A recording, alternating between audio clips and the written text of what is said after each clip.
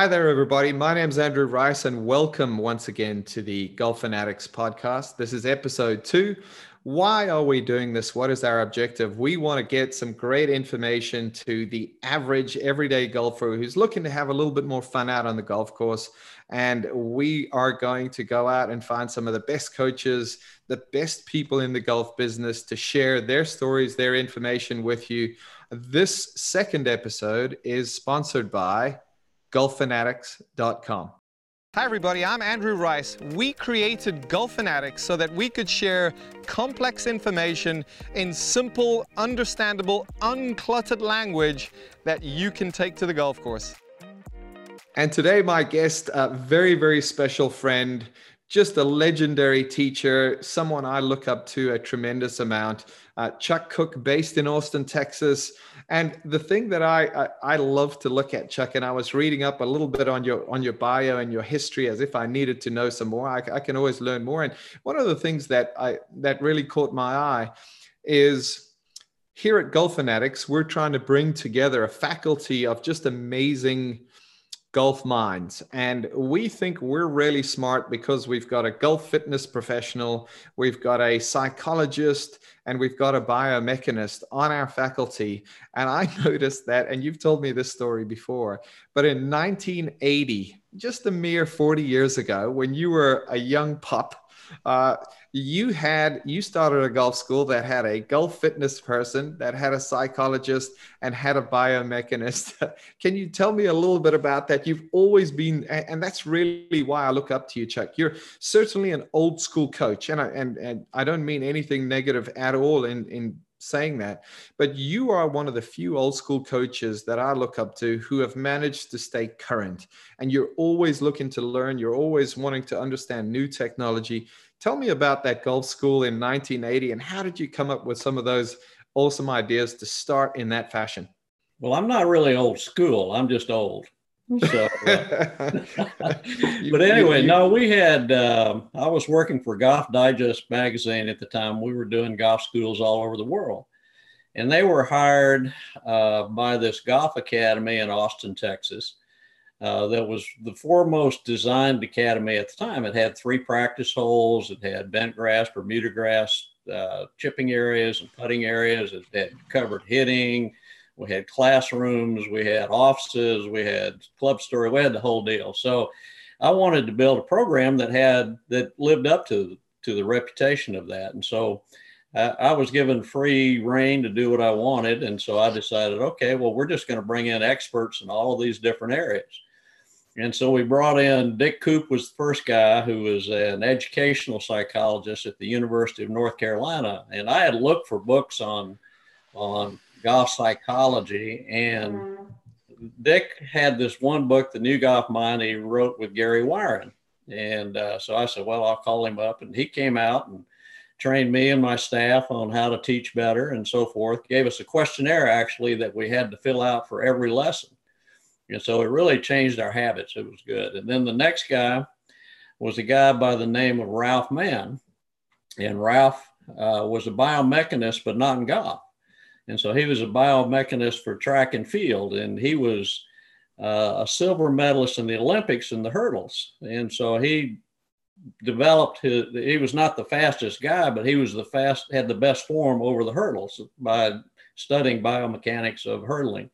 And so we got him to get into golf, and he did that, and we started another academy at Grand Cypress, and he ended up going there after to set up a permanent studio there in golf. And he did that, called CompuSport, did that for a long time.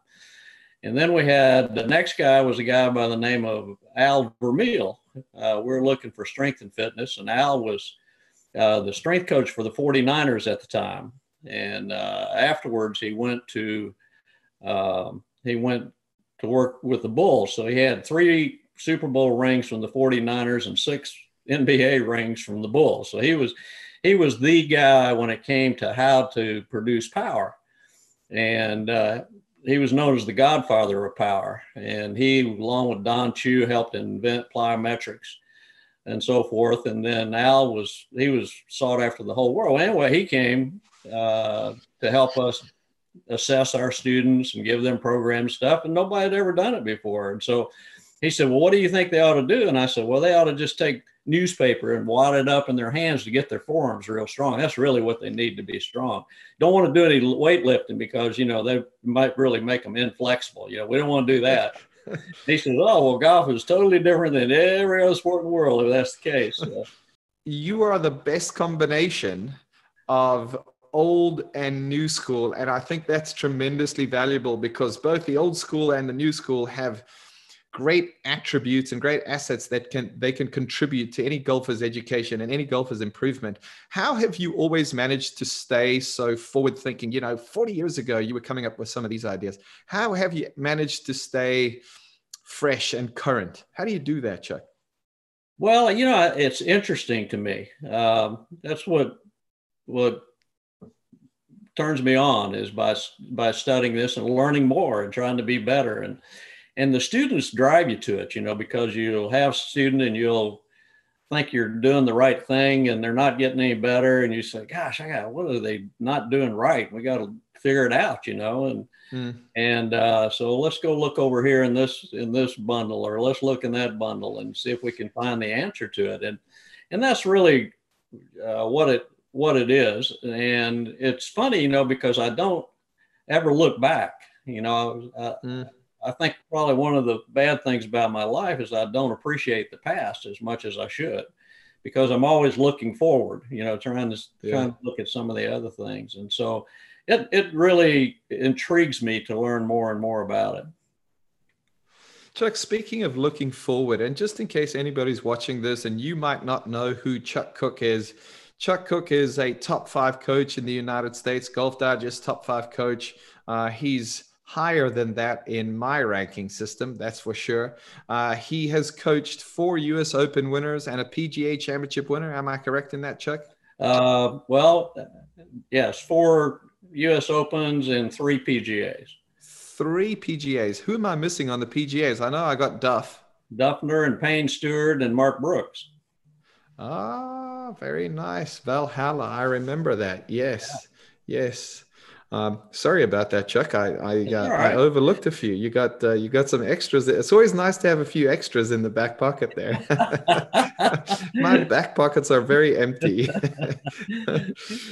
Chuck, you know, talking about looking forward, a hot topic in golf today is distance. And certainly what Bryson has done has brought that to light. And I think what he's done is looked at the data and he said, how can I have an edge? How can I make gains relative to my competition each and every swing? And if you really do study the data and you look at it and you see, well, if I just hit the ball further, that's going to get me closer to the green. And golf is ultimately a closer to the green, closer to the hole game. If you can hit every shot closer to the hole than you did last year, you're going to be significantly better in year 2. What do you think about the distance gains that we're seeing in golf today and the distance players are hitting the golf ball? Do you think there should be changes? Do you think it's going to stay the same? What do you see there? What are your thoughts? Well, I like it. I mean, I think it's just a sign of athletics currently everywhere. I mean, if you look at Steph Curry and how far out he's shooting threes and all these guys where they're starting their dunks and so forth. I mean, athletes are better everywhere in every sport. They're bigger, they're stronger, they're faster. Part of it just there are more people in the world. And so you take the same percentage of people out of a bigger number of people, you're going to have a higher caliber player. But I believe in it. I work with Dylan Fratelli, and you know, it's funny, but that was something that we set out to do because he was going to be playing in his first Masters this past December. And so his trainer, Nick Catterall, was very, very instrumental in making his workouts more explosive and building his strength up and all of these different things. And then we started working on it, and it was funny the way it worked because at the University of Texas Golf Club, we've got a lot of good players there. And so Dylan could get to 118, but he'd never use it on the golf course. You know, he'd always sort of guide it out there, this, that, and the other. And Andrew Landry would outdrive him, and Bo Hostler would outdrive him by 40.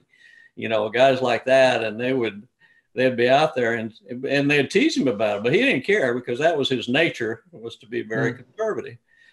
And so we told him, hey, when you get to Augusta, you're going to want to hit it further than you are. And so he agreed to it. So he went into working on it, and we started doing some stuff, some foot pressure stuff, where he found out that he was getting left too late. And so consequently, he wouldn't push up off the ground. So he would be too far behind it, and then he'd just sort of glide forward, keeping his left knee flexed, and go down the line and never create that vertical. He had a very strong rotary torque number and a strong lateral number, but his vertical number was real low. So anyway, we widened his feet out a little bit, got him going to the left sooner, and then he started posting up sooner, which increased his vertical, which helped him increase his speed. And a lot of it was just done through intention. You know, these guys had teased him so much, and we said, hey, Dylan, you just need to swing harder. And so combining a little technical with a little bit of intention, he started swinging harder, and he led the tour in driving distance the week before the Masters at Houston. Well, that's amazing. Yeah, I mean, he got up to where he could get to 128. Wow. So he picked up 10 miles an hour really in a short period of time. And he ended up finishing 5th in the Masters. And so it was a successful experiment. So I think that's a big part of golf is what you're doing to produce distance.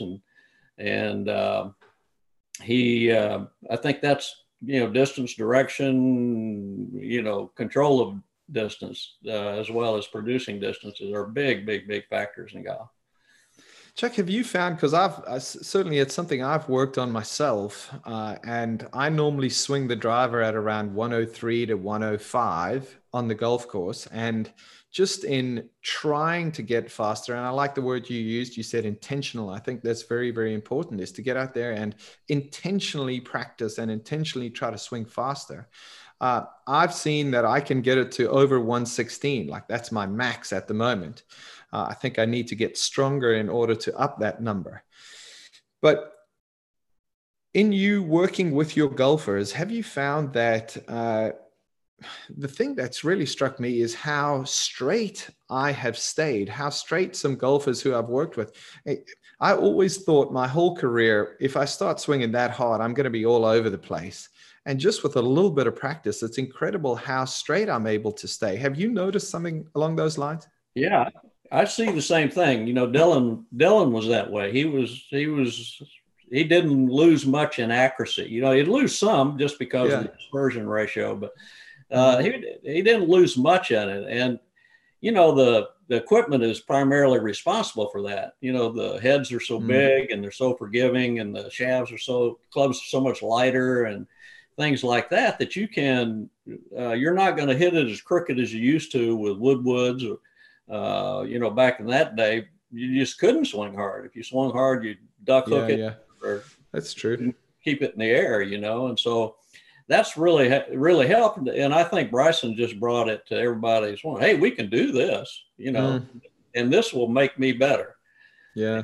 I think when he won the U.S. Open, that sort of opened a bunch of eyes because, you know, he was only 6th in driving distance there, but he won big time. He was the only guy. Yeah, I thought he played beautifully. He certainly hit it far, but he hit some artistic, beautiful, really field style golf shots. He played beautifully there. I think a little bit, my personal opinion, going into Augusta, I don't think he had enough respect for the golf course. And I think you know what I mean. I know he totally respects the Masters and the golf course, but he was a little too aggressive. And I think Augusta almost tempts players to be overly aggressive. And you've got to know when to go and when to hold it a little bit at Augusta. And it seems like just his preparation and his game plan, my 2 cents, of course, as he just didn't seem to quite have that edge where he was going to be able to know when to go and when to back off. Well, I think too, there was a lot of pressure on him. You know, he was predicted to win the thing by 12 shots, to break Tiger's record by how many shots he won by, and so on and so forth. And that's hard to live up to for anybody, I think. But no, I would agree with you 100%. Sure. Chuck, I know you and I have had the good fortune. Well, I've really had the good fortune of traveling around Europe a little bit with you. We've done some coach camps and some seminars over there. And I've got to hear, I've been the benefactor of a couple of your over dinner, over a beer or something, some of your amazing golf stories. And that's really the big thing I wanted to get to today. I know you've got 2 hours, multiple hours of just great old-time golf stories. Give us a couple, would you? I know you've got some gems in there. What you got? Well, let's see. Let me think of the ones I can tell you about. When I worked with Payne Stewart, we went over to prepare a couple of weeks early for the British Open. And so the first week he went and played in Monaco, and I went over there with him. And so he, and by association me, were invited to go to a reception being held by Princess Grace over there. And so it was white tie. Okay. Yeah. And so we went to tuxedo shop there and there wasn't pants that would fit me. Some fit Payne. So I said, well, I'm going to do a Texas tuxedo. So I wore blue jeans with the tuxedo coat. And so when we went into the line, she looked me up and down, shook her hands, and she says, Payne, your coach is quite the cat's meow. So anyway, to continue on in that trip, we then went up to Scotland to play the week before the tournament. And the tournament was in Birkdale, but we went to Scotland. So we played all over Scotland. We had Dick Coop, the sports psychologist I told you about earlier, and Payne's caddy, Mike Hicks, and myself and Payne. And we all developed nicknames. So Payne was the Pied Piper, because once we got to Scotland, there was this group of American college students, and they followed Payne everywhere. In fact, a bunch of them came down to the tournament afterwards and followed him. So we called him the Pied Piper. Were they girls or boys? Girls. Yes, I figured as much. I like how you left that out. And so, and then Dick Coop was very conservative when it came to driving on the left side of the road. We had a big van we were driving around, and so he'd go way under the speed limit. We called him Grandpa. Yeah. And then Mike Hicks, when we would go anywhere, he would disappear for a while. I think to enjoy a little mental stimulation, off the deal. Yes. And so we called him. What did we call him? Oh, anyway, he'd disappear. Then he'd show up. Yeah. And then one night, Payne and I went out. This was in Troon. And we went out to go do karaoke. And so dumb Americans that we were staying at this hotel. And you know how they have the big flourishing, the big key, and then the big fob on the end of it? Yes, heavy. Yeah, heavy, big old thing. And they don't intend for you to carry it around. You leave it at the hotel and you pick it back up when you come in. But dumb American, we kept our keys. So we had our keys in our pocket.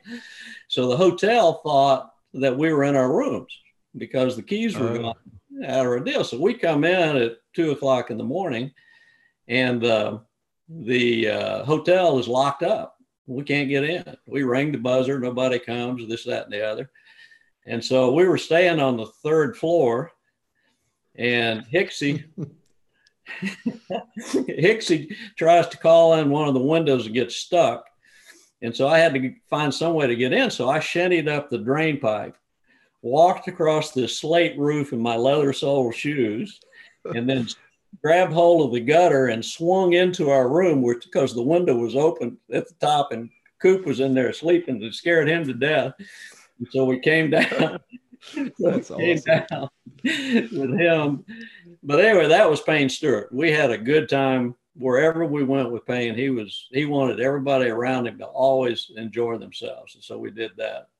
So that's one of the fun stories that we had. That really. is a gem. So what was your nickname, Chuck? You must have had a Spider-Man. nickname. I would think so. I would have called you Spider-Man after that story. Spider-Man. I like that a lot. Chuck, you're always looking to learn. You're always looking to grow, forward thinking, as we've discussed. What if there was one person, and it doesn't necessarily have to be somebody in the golf sphere, if there was one coach, one person that you would like to learn from, who would it be? Actually, when you posted that question, I thought hard about it. I'd like to get inside Tiger Woods' mind. Oh, that's interesting. He's the only person that's had everything. He's the only guy that had no weaknesses at all in his game, and he wouldn't accept them. And I've had a chance to spend some time around him, and I've learned a tremendous amount every time I've been around him. One time, this was in 1999, I went with Payne over to play golf in Ireland with the Isleworth crew. And Tiger was there, and Duval, Jansen, Appleby, Mark O'Meara, all those guys were over there. And so at the time, Tiger was using that 43.5-inch steel shafted driver, and he was driving it over 300 yards dead straight. I mean, he was the straightest driver almost on tour. I think he was 12th in accuracy at the over 300 yard. Yeah. But he couldn't control his distance with his irons. He was sort of laid back, lay the face back through impact, so the loft was always changing. So he hit it straight, but he never really hit it the right distance. And so we go out, we get there on Sunday, and this was the week before the British Open. We get there on Sunday in Ireland, the week before British Open week. And so we decided, okay, let's play a scramble. That way everybody will stay awake. And we won't fall asleep. So we go out and play a scramble, and my scramble team is Tiger and Payne and the two richest men in Ireland, J.P. McManus and Dermot Desmond. Okay, so that's my team. And the other team is Jansen, Appleby, Todd Woodbridge is the Wimbledon doubles champion, O'Meara and somebody. So anyway, so we go play, and we used all of Tiger's drives. And they were long. So Payne and I could hit that little knockdown wedge, so, we're birdieing every hole, this, that, that, but Tiger can't hit that wedge close at all. I mean, he's got this thing going all over the place. And so he's in there all over me. He's going, man, your divots are too deep. And I said, yeah, but you're putting my ball. Well, you're not putting your ball, And so he was, so after we got finished, Tiger said, I got to learn that shot. He said, I got to have that shot. Yeah. And I said, well, I'll show you what I do. But I said, you ought to go see Mark O'Meara. He's the best distance wedge player in the world at the time. And they were good buddies, obviously. And so that was in July of 1999. And the next time I saw Tiger was at the Ryder Cup at Brookline. And the week before, is when he had brought out his Stinger. And so this is where he brought out his Stinger. So he brought it out, and I mean, it was Stinger everything. So Stinger driver, Stinger 3-wood, definitely flighting wedges, flighting everything down. And so I walked up to him in the range. I said, hey, Tiger, I got a bone to pick with you. And he said, what's that? And I said, you were all over me about my divots over there in Ireland, but you took half of Ohio with you last week when you won at Firestone. He said, well, the ground was a lot softer. I go, yeah. So he was so proud of himself. He says, look, I'm going to show you my punchy. He said, I got it. And so he showed me the shot, and his arms went down the line, hit this nice flatted shot like this. He said, what do you think? And I said, well, that's the way an amateur would knock it down. Their hands would go down the line like that. I said, a pro would drag it up the plane over here to the left, stay more connected. So he looked at me like I was crazy.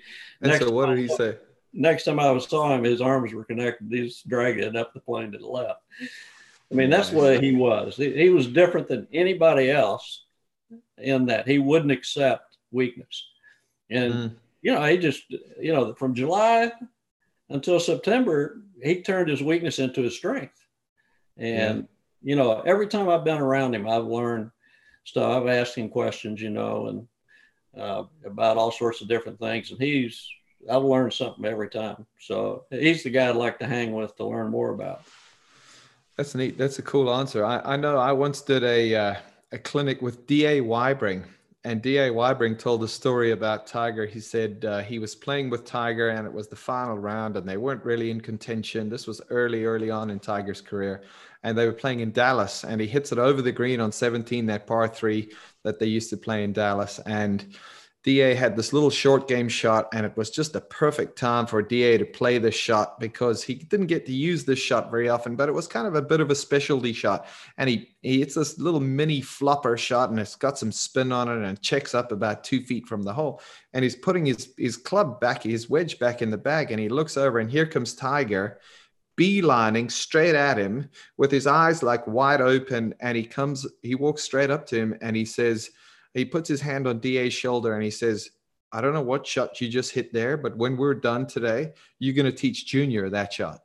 And that kind of speaks to he's selectively open to hearing good information. He doesn't listen to everybody, but he knows that he wants to get better. And if he sees someone play a shot that he really likes, he's going to find out about it and go and learn it, Yeah. Well, I mean, he's different than the rest of them, of all the players I've seen, and I think, being Buddhist helped his focus, his meditate, he used to meditate a lot. And I think he just learned to get inside a lot deeper than anybody else does. Chuck, getting back to just the everyday golfer, people who might be listening in, what in 30 seconds, if you could say, I'm going to throw this 30-second blanket over the whole golf population, and if everybody can follow this information, you're going to get better. What would you say in 30 seconds for us, Chuck? Well, the everyday golfer just doesn't hit very many greens. So the first tip I'd say is practice your chipping more than anything else to start with. That's the quickest way for them to lower their scores. The second thing is that I think they should all go through the process of playing with a strong grip, learning to hold the club for a right-handed golfer, both hands turned to the right to where the ball's going to hook, and then fighting the hook. And I think this produces a path that's more from the inside and then also lag. And so I think both of those are important to developing as a good player. That was 38. That's great. That's great advice, because you and I have had many discussions, and I actually quote you just about weekly on my lesson tee. And I distinctly remember you saying to me, Andrew, when a golfer starts, they're typically a slicer. Your goal is to take that slicer and teach them how to hook. And when they learn how to hit strong overdraws and big hooks, then they come back and you teach them how to hit it straight. And now they start to become a real player. And that's really the sequence there. And I always remember you saying that. Well, you've surpassed me, because I watched you give Paul Wood a lesson, and you turned his slice into a hot draw. And I see now Dr. Paul is getting close to 120 miles an hour. I mean, he's giving you a lot of credit for his success. Yeah, he's really picked it up. And all I was doing was following your guidance, Chuck. I was just turning a slicer into a hooker, eh? I really do think that's good advice. So many people who hit weak golf shots out there, if they could simply go, okay, I'm all in on learning how to hook. I need to strengthen that grip, strengthen that club face, de-loft the club. And that's going to get me eventually, if I just persist with this long enough, I'm going to get a good, strong draw going. And then I can start working to straighten it out, to neutralize, as we've discussed in the past. Absolutely. You've heard of John Jacobs, a famous British teacher, I'm sure. Yes. I did a golf school with Mr. Jacobs. It was my first Golf Digest school that I did. So it was in late 70s, 79 or something. And the way he would start his school is he would have a student come up on the practice tee, and he would sit with his back facing him. or no, excuse me, he would sit in front of the guy where all he could see was the flight of the ball. Okay. And so, but he couldn't see the guy swing. Yeah. And he would correct the guy within 5 swings. And Wow. so, without ever seeing it. So, there is obviously certain, so always the slicers, strong grip, drop your right shoulder, close your feet up a little bit, da da da da da, and the hookers, he'd have them weaken their grip, get the ball forward, swing to the left, all that sort of thing. But he would correct ball flight in 5 balls with 100% of the time. Wow, that's neat. That's neat. That's skill and experience as a coach right there. Absolutely. The ability to be able to do that. That's for sure. Chuck, if you could, you and I, we love the game. I know you love the game. We love the game, which means that we love golf courses, and we love great golf courses, and we love playing the game. We've had the good fortune to play together on a couple of occasions. If you could join one golf club, and I'm not necessarily asking for what course do you think is the greatest course in the world, but if you could join one golf club on the planet, which one would you join and why? Well, I love Irish golf, and I love Scottish golf, and I love English links golf. But if I had to pick one, it would probably be Cypress Point out in Carmel, California. And the reason is because of the terrain is so different. The first 7 holes you're playing through the woods, just like you're playing upstate Michigan. And then the next 7 holes you're playing through the dunes like you're playing in Scotland. And then when you get to 15, you start working out, 14, you're driving out toward the ocean. And then 15, 16, 17, you're playing over the cliffs, over the ocean. Yeah. And then you come back home on 18, but you never have the same shot twice on that golf course. I mean, it's incredible, really. And I've played a lot of times, and it may be a little dated now because of the equipment. You hit it so much farther that it's not as hard as it once was, but it's always immaculate condition. The greens are super fast and wonderful, and everything about the golf course is enjoyable for me. I've got I've never had the good fortune to play Cypress, but I do have a good story. A friend of mine who's now a retired golf professional. When he was a lot younger, he caddied for a friend of his on the PGA Tour, playing in the Bing Crosby. Okay, and they played Cypress in those days, Cypress and Pebble, and I think one other golf course. And they're paired with Ben Hogan this day. They're playing Cypress with Ben Hogan. And the pro that my friend was caddying for was quite friendly with Ben Hogan. And the pro was having an amazing day. He was striping the golf ball. He was a couple under par, and he was making Ben Hogan look bad.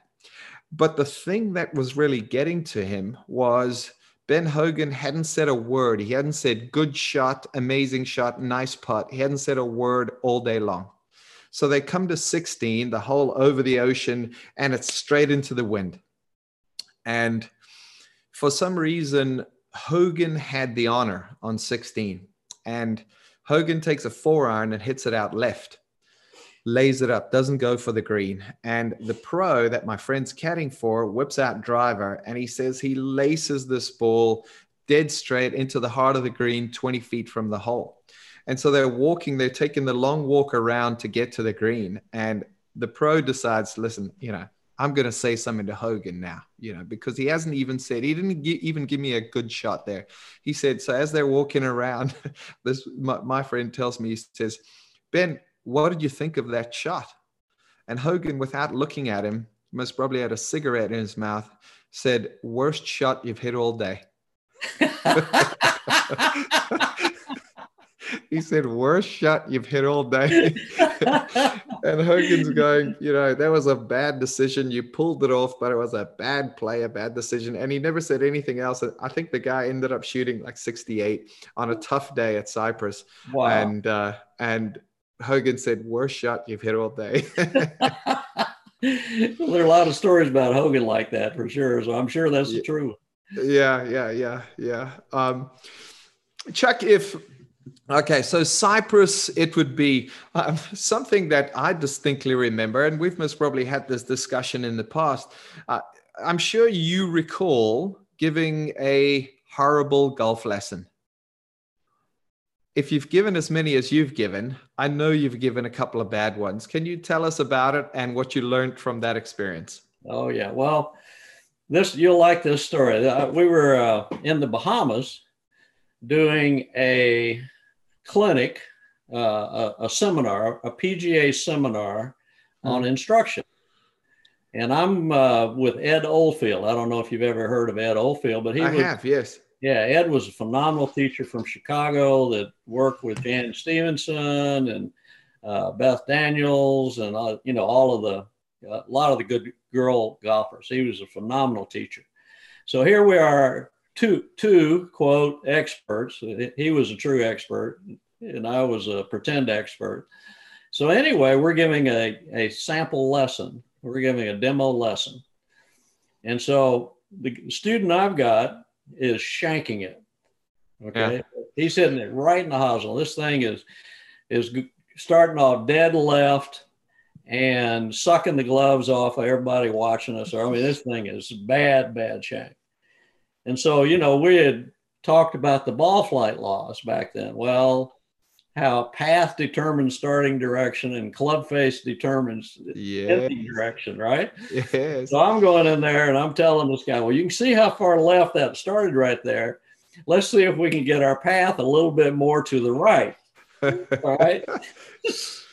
So here's this world expert telling this guy who's so far inside out as it is and hitting it right in the neck of the club to do it more. I'm trying to get it, and he keeps shanking it. And so Ed jumps in. He says, let me put my 2 cents worth in over here. And of course, he had the guy fixed, in a moment. He throws you a life raft. Huh? He throws you a life raft. I would never fix the guy. And so he was my life raft. And so he said, yeah, just hit some cut shots. Feel like you're going to hit it off the toe because you're cutting across the ball. And the guy started hitting it dead straight, of course. And so I learned then that I didn't know as much as I thought I knew. That's for sure. It was embarrassing. No doubt. And it is. We have made some good headway, haven't we, in the coaching community? We're not all the way there, but we're getting there. We're certainly trying to get there. And I think the quality of information, certainly from even when I started teaching, the quality of information has improved. The level of knowledge has been elevated.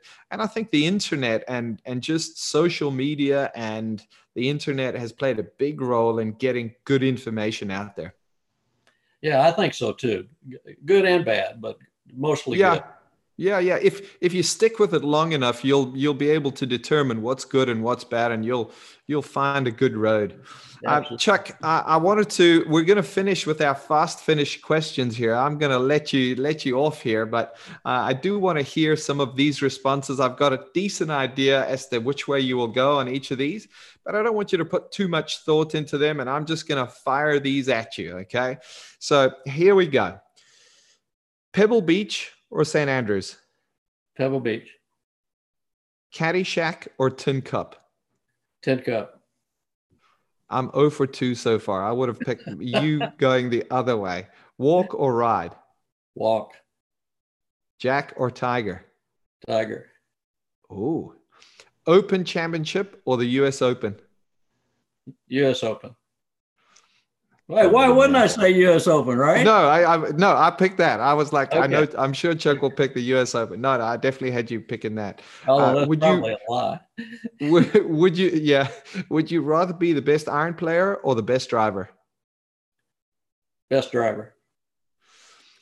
Links Golf or Parkland Golf? Links Golf. Annika or Mickey Wright? Mickey Wright. The Rolling Stones or the Beatles? Beatles. A major championship or winning the money list? Major championship. Yeah, I like that. Okay, and now for the all-important bonus question. Berkshire Hathaway or Bitcoin? Oh, Bitcoin, of course. No, that's not right. You're not picking that. I know you're not picking that. Very good. Very good.